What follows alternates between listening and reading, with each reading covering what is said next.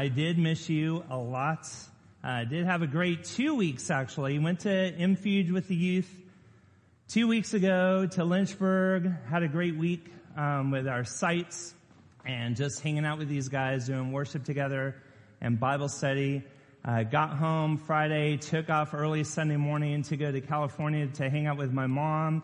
Carrie and Cameron were already there. And then Wednesday we flew to Denver for a couple of days, and my other two brothers and their families were there. So that was a great week. But so good to be back. And I am proud to announce today's the day. Do you know what today is? The last sermon on James. So turn with me to James chapter 5, verses 19 and 20. I made that sound like it's this dreaded thing that's over. I've had a blast. I went back and counted, minus Dave with 2, Randy Dick with 1, 35 sermons through James. Throw in some Christmas and Easter and all that, but it has been amazing. So we're going to look at the last 2 verses, and let me read those to you. So James 5, 19 and 20, the last 2. Says, "My brothers, if anyone among you wanders from the truth and someone brings him back, let him know that whoever brings back a sinner from his wandering will save his soul from death and will cover a multitude of sins." And here we are at the end of James, and James has been pushing true faith. What does your faith look like? What does your relationship with God? And it's not just showing up. It's not just saying, I believe. It's living it out. It's actually you're doing your relationship with God. You're doing faith. You're showing the work that God is doing in your heart is coming out of you in the way that you treat others, the way that you worship, the way that you engage with culture, all of that. We've gone through James. And in fact, every single week, I've given you a title. True faith, whatever. True faith, fill in the blank. Today's, if you have your pen and paper ready, if you're taking notes, here's today's title. True faith. Just those 2 words. True faith. Because it's going to wrap up all of James and show us what true faith looks like. And so as we go through this passage, and we've been the last couple of weeks in this last section of James dealing with prayer. Praying for one another, praying for the sick. Dave with the power of prayer, and how important that is. That's an important tool, but James is James, and he's going to end his book with application. So not only do we pray, but we're actually supposed to do something about who we pray for. And in this case, it's the wanderer. It's who has kind of left and is lost, doesn't really have this relationship with God, relationship with Jesus that we need to go out and seek. So not just pray for them, but we're going to go after them. So today is in 3 parts. We're going to look at the truth.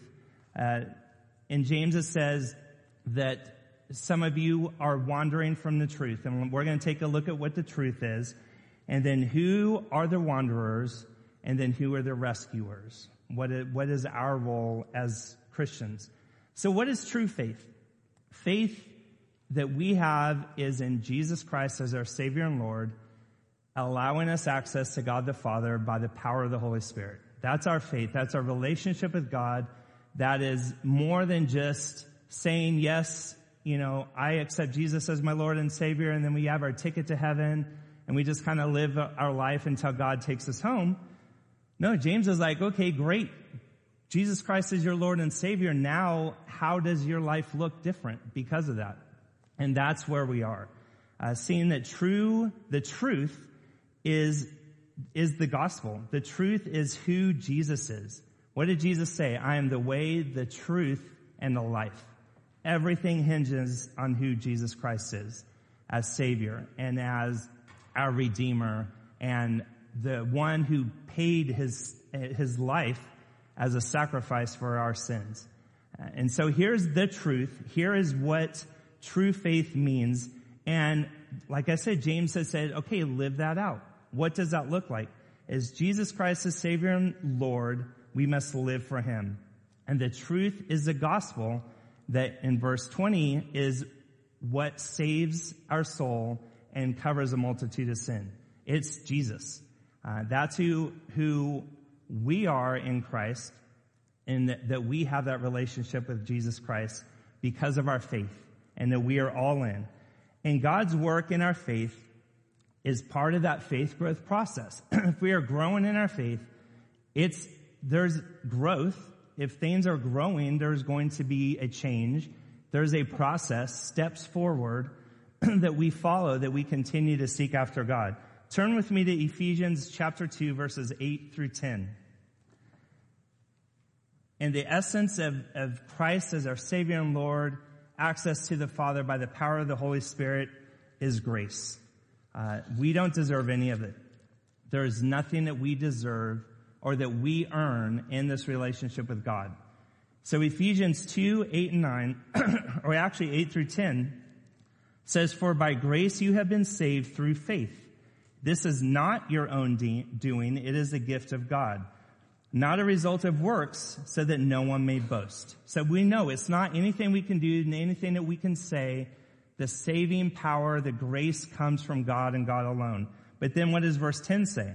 "For we are his workmanship, created in Christ Jesus for good works, which God prepared beforehand that we should walk in them." And we've used that verse through James, that God has a plan. God has works for us to do because of our faith that we receive freely, and that grace and love, living that out is going to cause our works to be different, our words to be different, our attitude to be different. Everything about us should change because of our relationship with God.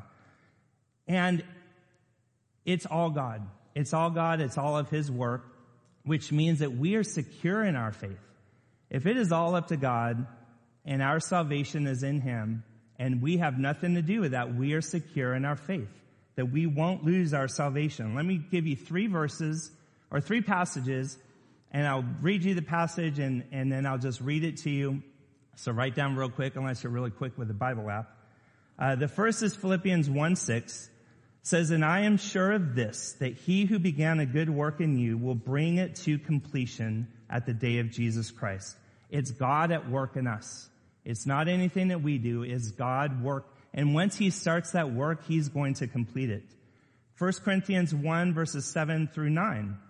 "So that you are not lacking in any gift as you wait for the revealing of our Lord Jesus Christ, who will sustain you to the end." So Christ sustains us to the end, "guiltless in the day of our Lord Jesus Christ. God is faithful, by whom you were called into the fellowship of his Son, Jesus Christ our Lord." And then 2 verses in Jude, verses 24 and 25, says, "Now to him who is able to keep you from stumbling," anyone else stumble as bad as I do? "And to present you blameless before the presence of his glory with great joy, to the only God, our Savior, through Jesus Christ our Lord, be glory, majesty, dominion, and authority before all time, and now and forever. Amen." All the work of salvation, all the work of our faith is in God. It's his work in us.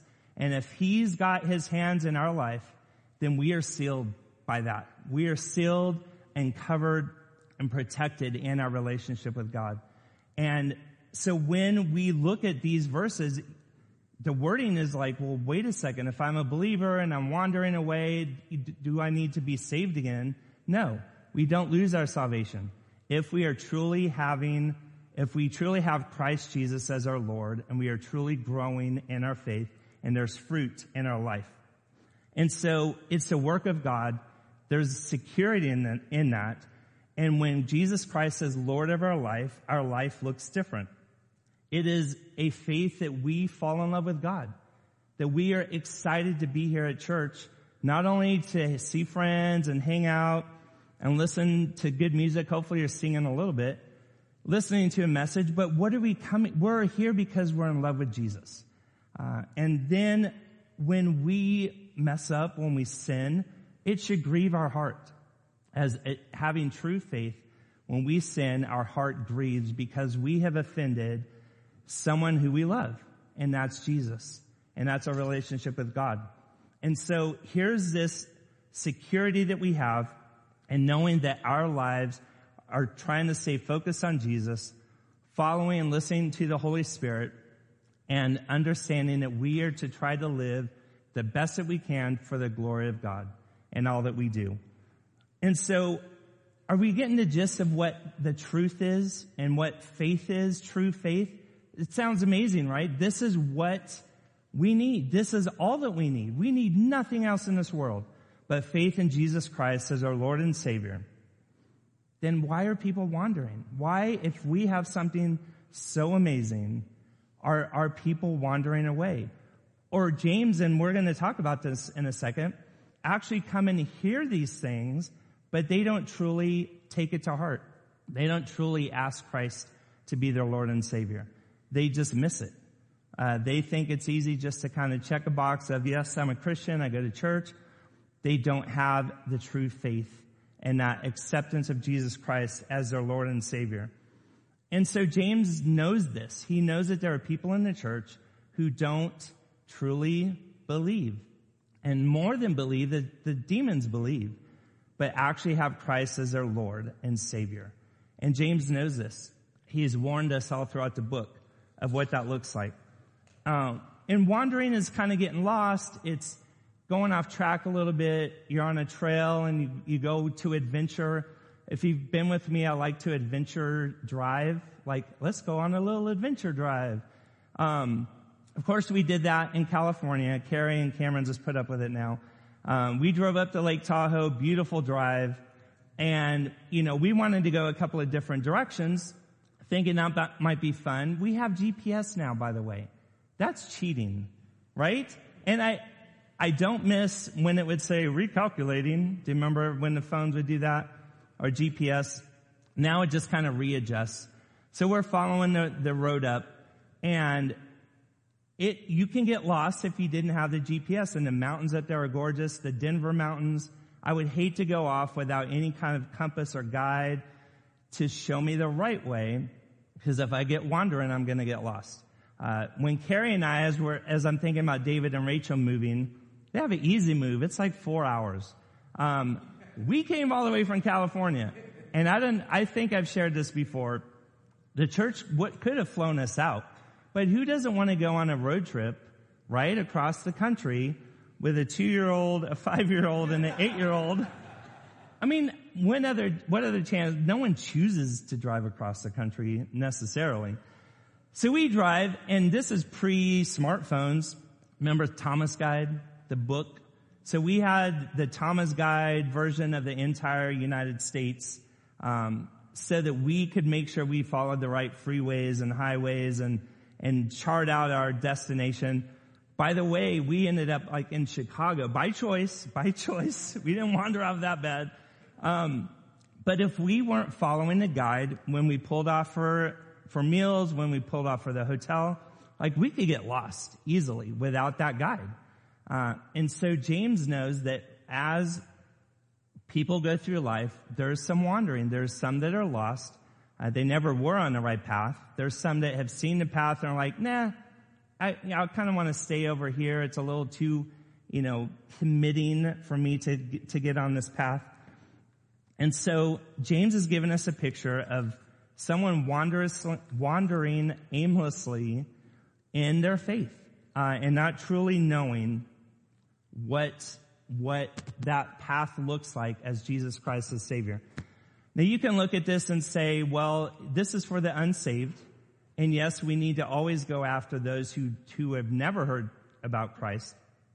Then you have what I think is James' perspective, because he uses the word my brothers, which is rare. He's used brethren before, or brothers, but my brothers, it's like his family, like his church family, those who he has been closest with.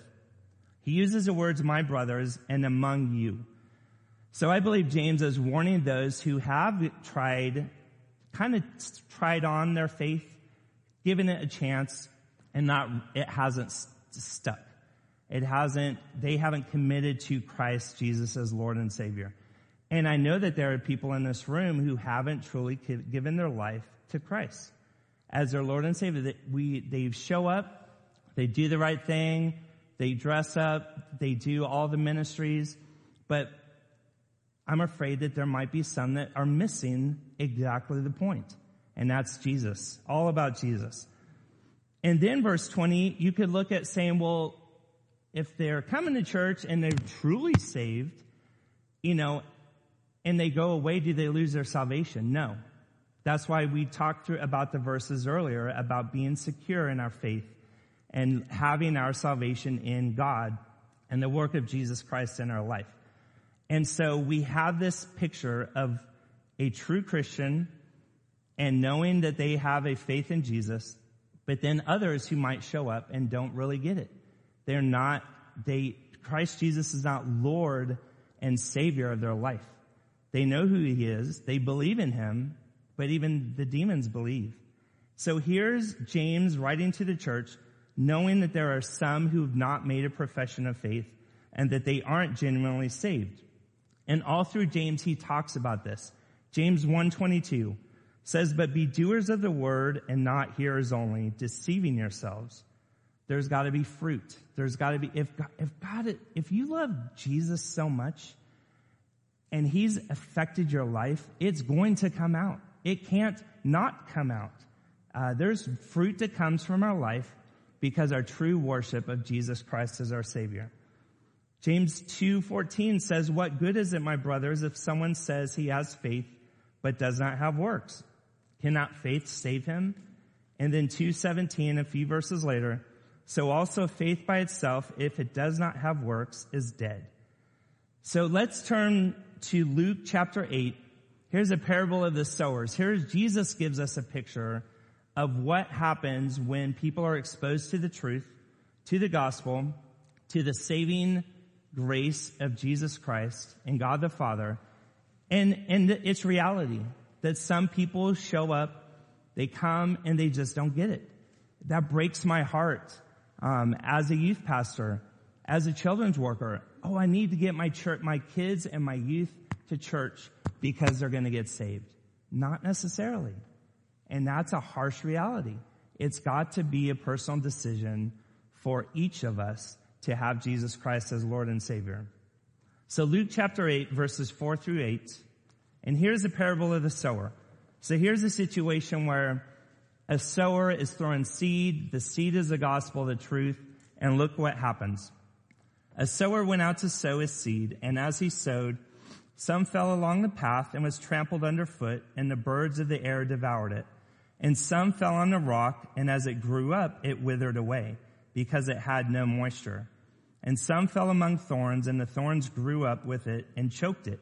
And some fell into good soil, and grew, yielded 100-fold, bore fruit.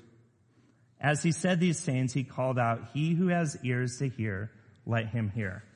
So here's the four situations, the four people who heard the gospel, had access to the truth, okay? And the first one basically rejected. Satan comes in, it hits hard ground, it never penetrated their thoughts, anything.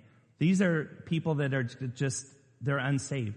They've not understood that the Holy Spirit has not pierced their heart, and so they're lost. And then the next two, you have the second where the seed fell on a shallow soil and hard, rocky layers beneath it. And the third seed where it came and the thorns choked it out. Hey, these are people that heard and actually probably even responded with interest.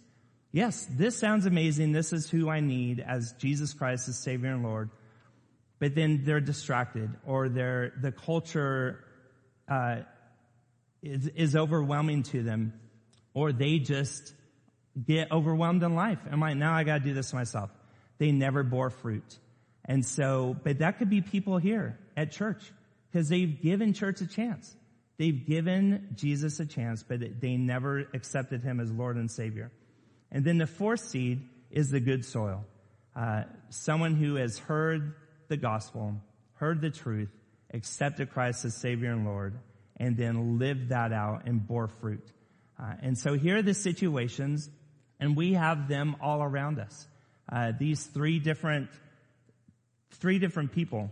And knowing that James, referring to those two middle groups about those attending church, maybe even faithfully, maybe even for years, and not truly giving their life over to Christ as Lord and Savior, but it feels okay. It feels good.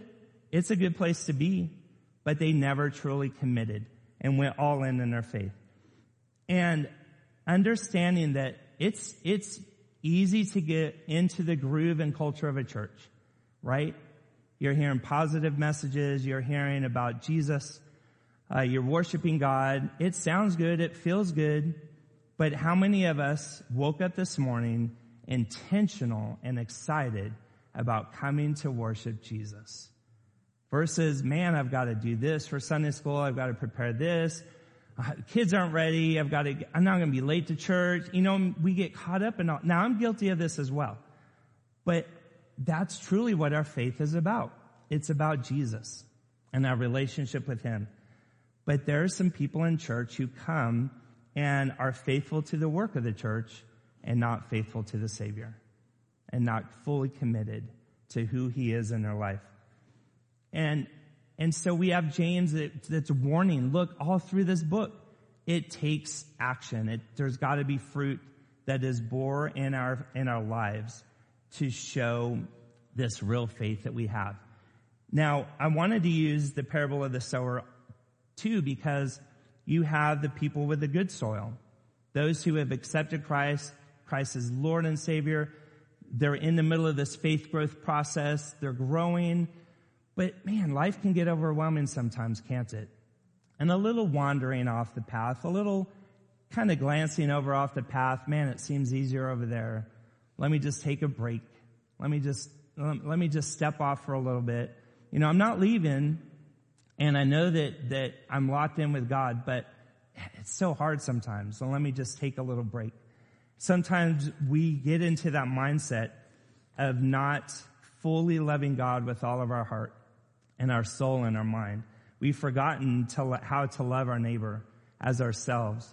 We've forgotten to forgive someone fully because Christ forgave us. Not really sensing the Holy Spirit at work in our life.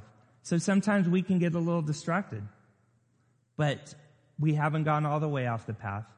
And again, this is not about any conversation of losing your salvation. But sometimes it's just difficult to work through our faith and be fully committed. And then the hard ground.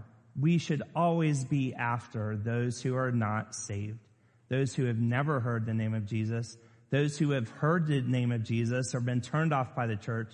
There are people desperately needing salvation in Christ Jesus. So we should always be about seeking after them to continue to be a witness in all that we do in our own lives, in the life of our church, going after those who are unsaved.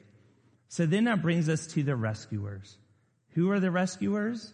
It's all of you. It's all of us. Here's the beauty of this passage. God uses people to bring people back. How awesome of a privilege and honor that is.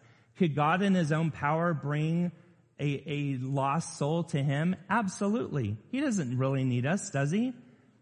Can God help realign a believer who's kind of just glanced off to the side? Absolutely. Can he pierce the heart of those even within his building who don't truly have a relationship as with Christ as Savior and Lord? Yes. But we get to be part of it. He calls us to go out, to search and to rescue, to bring someone back. And it is a pursuit. It's seeking after and keeping each other accountable and encouraging one another. Do you know, I'm sure as I'm sharing this that there are a couple of names that come to mind. Someone who used to be faithful and COVID sure didn't help, did it? Someone who is faithful pre-COVID, got involved, all of a sudden everything's locked down, and it's like, man, it's so much convenient just to stay home. I'll watch online, and I'm glad all of you are watching online. But then things happen at the house, and you just kind of get busy, and then it's just easier not to sign on. And I know that we've lost some who just weren't really committed in their faith and who have wandered.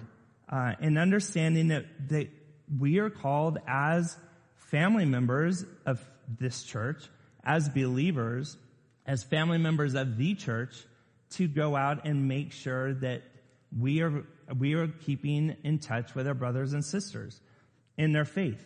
Now, I'm not giving you permission to get all of your nose into someone's business. All right? This isn't gossip fest. This isn't, let's make a plan and, can you believe sister so-and-so and brother Husenheimer or whatever. No. But there's something to being accountable to each other and encouraging one another when you know that a brother or sister has drifted away and needs that loving encouragement and understanding that it's in love and it is Christ who's doing the work. Galatians 6:1 says, brothers, if anyone is caught in any transgression, you who are spiritual should restore him in a spirit of gentleness. Keep watch on yourself, lest you too be tempted. And so restore him in a spirit of gentleness and in love. And so, yes, it's going to be messy. It's might be uncomfortable. But wouldn't you rather take that chance in love to have a conversation with a brother or sister versus being that brother and sister that has kind of wandered off and you kind of look back like, man, they didn't even miss me. They didn't even care. Like, that's terrible. And so we need to continue to encourage one another. And when we look at Jesus' example, what did Jesus come to do? To seek and save those who are lost. Jesus came to seek. We are more like Jesus when we are seeking after those who are lost. Either those who have never known Christ as Savior and Lord or wandered away, never fully committed and been part of our church family. That's why it's so important for us to be involved in the life of the church. And I'm not talking about busyness, but being exposed more to a Bible study, a small group of believers to encourage one another, to be ministry or to be a part of a ministry, to show that fruit of love to our neighbors, to each other. And so life is important in the church, and it's an important piece of our relationship with God, because we are here to encourage one another. And so James ends with verse 20, talking about saving from death and the covering of sins. We know, and we've talked about this, it's only Jesus that forgives, that saves our soul and covers a multitude of sin. And so, but being a part of that, we don't have the power to do that. That's only Jesus. But we get to help, and we get to be a part of this situation where someone's wandered off. And imagine someone out in the desert. They've lost their water and their food, and they're about to die out there. And you have an opportunity to go and you find them and you rescue them and you give them water. You give them whatever food you have and you transport them to the hospital for care and for hydration and for them to be taken care of by the professionals. And then a few days later, they get out of the hospital and they call you up. And what do they say? Thank you for saving my life. Now, you didn't really save their life. You helped, though, right? You didn't produce the water or the food, but you gave it to them. You aren't a medical professional and created the medicines and all that's needed for the body to heal itself and come back to full strength, but you helped. And so here we are with the amazing privilege to work alongside God the Father by the power of the Holy Spirit with the name of Jesus to those who are lost. And God uses us, and we're instruments that He uses for His glory in the life of His church and His world. And so knowing that we have that privilege, as we look at the last few verses of James about prayer, that yes, it'd be so much easier just to pray for people, right? It gets messy to get in people's business. But I'm just going to pray for sister so-and-so and brother Husenheimer. I'm not going to get in their business. They might think I'm getting nosy. No, it's okay. Because James says act on it. Pursue them. Have that conversation. And knowing that sometimes prayer isn't enough. That God wants us to be or wants to use us in those situations. And so as we look at what it means, what true faith is, and understanding that Christ is the center of it all, and that He is our Savior and Lord, is nothing but to be glorified in our own life. glorified in the life of the church, keeping our eyes focused on him, pursuing him with all that we have, and keeping him at the forefront of our pursuit in this life, but also keeping an eye out for our brothers and sisters who are wandering, who aren't quite there, or even those in this relationship with God who are farther back in the faith growth process, or maybe farther ahead for encouragement. Here's this opportunity that we have to, as this book of James, as we conclude this morning, to be challenged in our faith, to understand the importance, the key person of Christ Jesus in the center of it all, because without him, everything falls apart. In our own faith, in our own church, in our own relationship with others, to be an encouragement. And so as we close this time together, I pray that we've looked deep down. Maybe we've kind of taken a break, and it's time to get back on track and pursuing God in all that we are and who we are. Maybe you're here and you haven't truly understood what it means to have Christ Jesus as your Savior and Lord. Please, and we're going to have invitation in a minute. We're going to have a couple of deacons on the side. I'll be here up front. Please come and talk to us. Talk to someone to really make sure your faith is alive and fruitful and you understand what it means for Jesus Christ to be Lord of your life. And I pray that we are just holding hands together as we continue forward. And whatever plans God has for our church, that we continue to glorify him, that we continue to pursue him in all that we do and all that we are, to encourage one another in our own faith, but then find those who are lost that desperately need Jesus. And we get to be a part of all of it right in the midst of God at work here at First Baptist Waldorf. So pray with me. Father, as we wrap up this time together, I pray that we are challenged. I pray that we are truly seeking to see what our faith is like. Father, I pray for those who are struggling in their faith, that there are people that will come and encourage them and rally around them. Father, I pray for those who might not understand fully what it means to be committed and have their life given completely into the grace and love of God the Father in this relationship and faith in Jesus Christ as their Savior and Lord. Father, I pray for opportunities for us to go and to find those who are lost in our at home, at work, wherever we are, that we are always keeping our eyes to look and to seek and to rescue those who need your love and your salvation. Father, thank you for this morning. In Jesus' name I pray. Amen.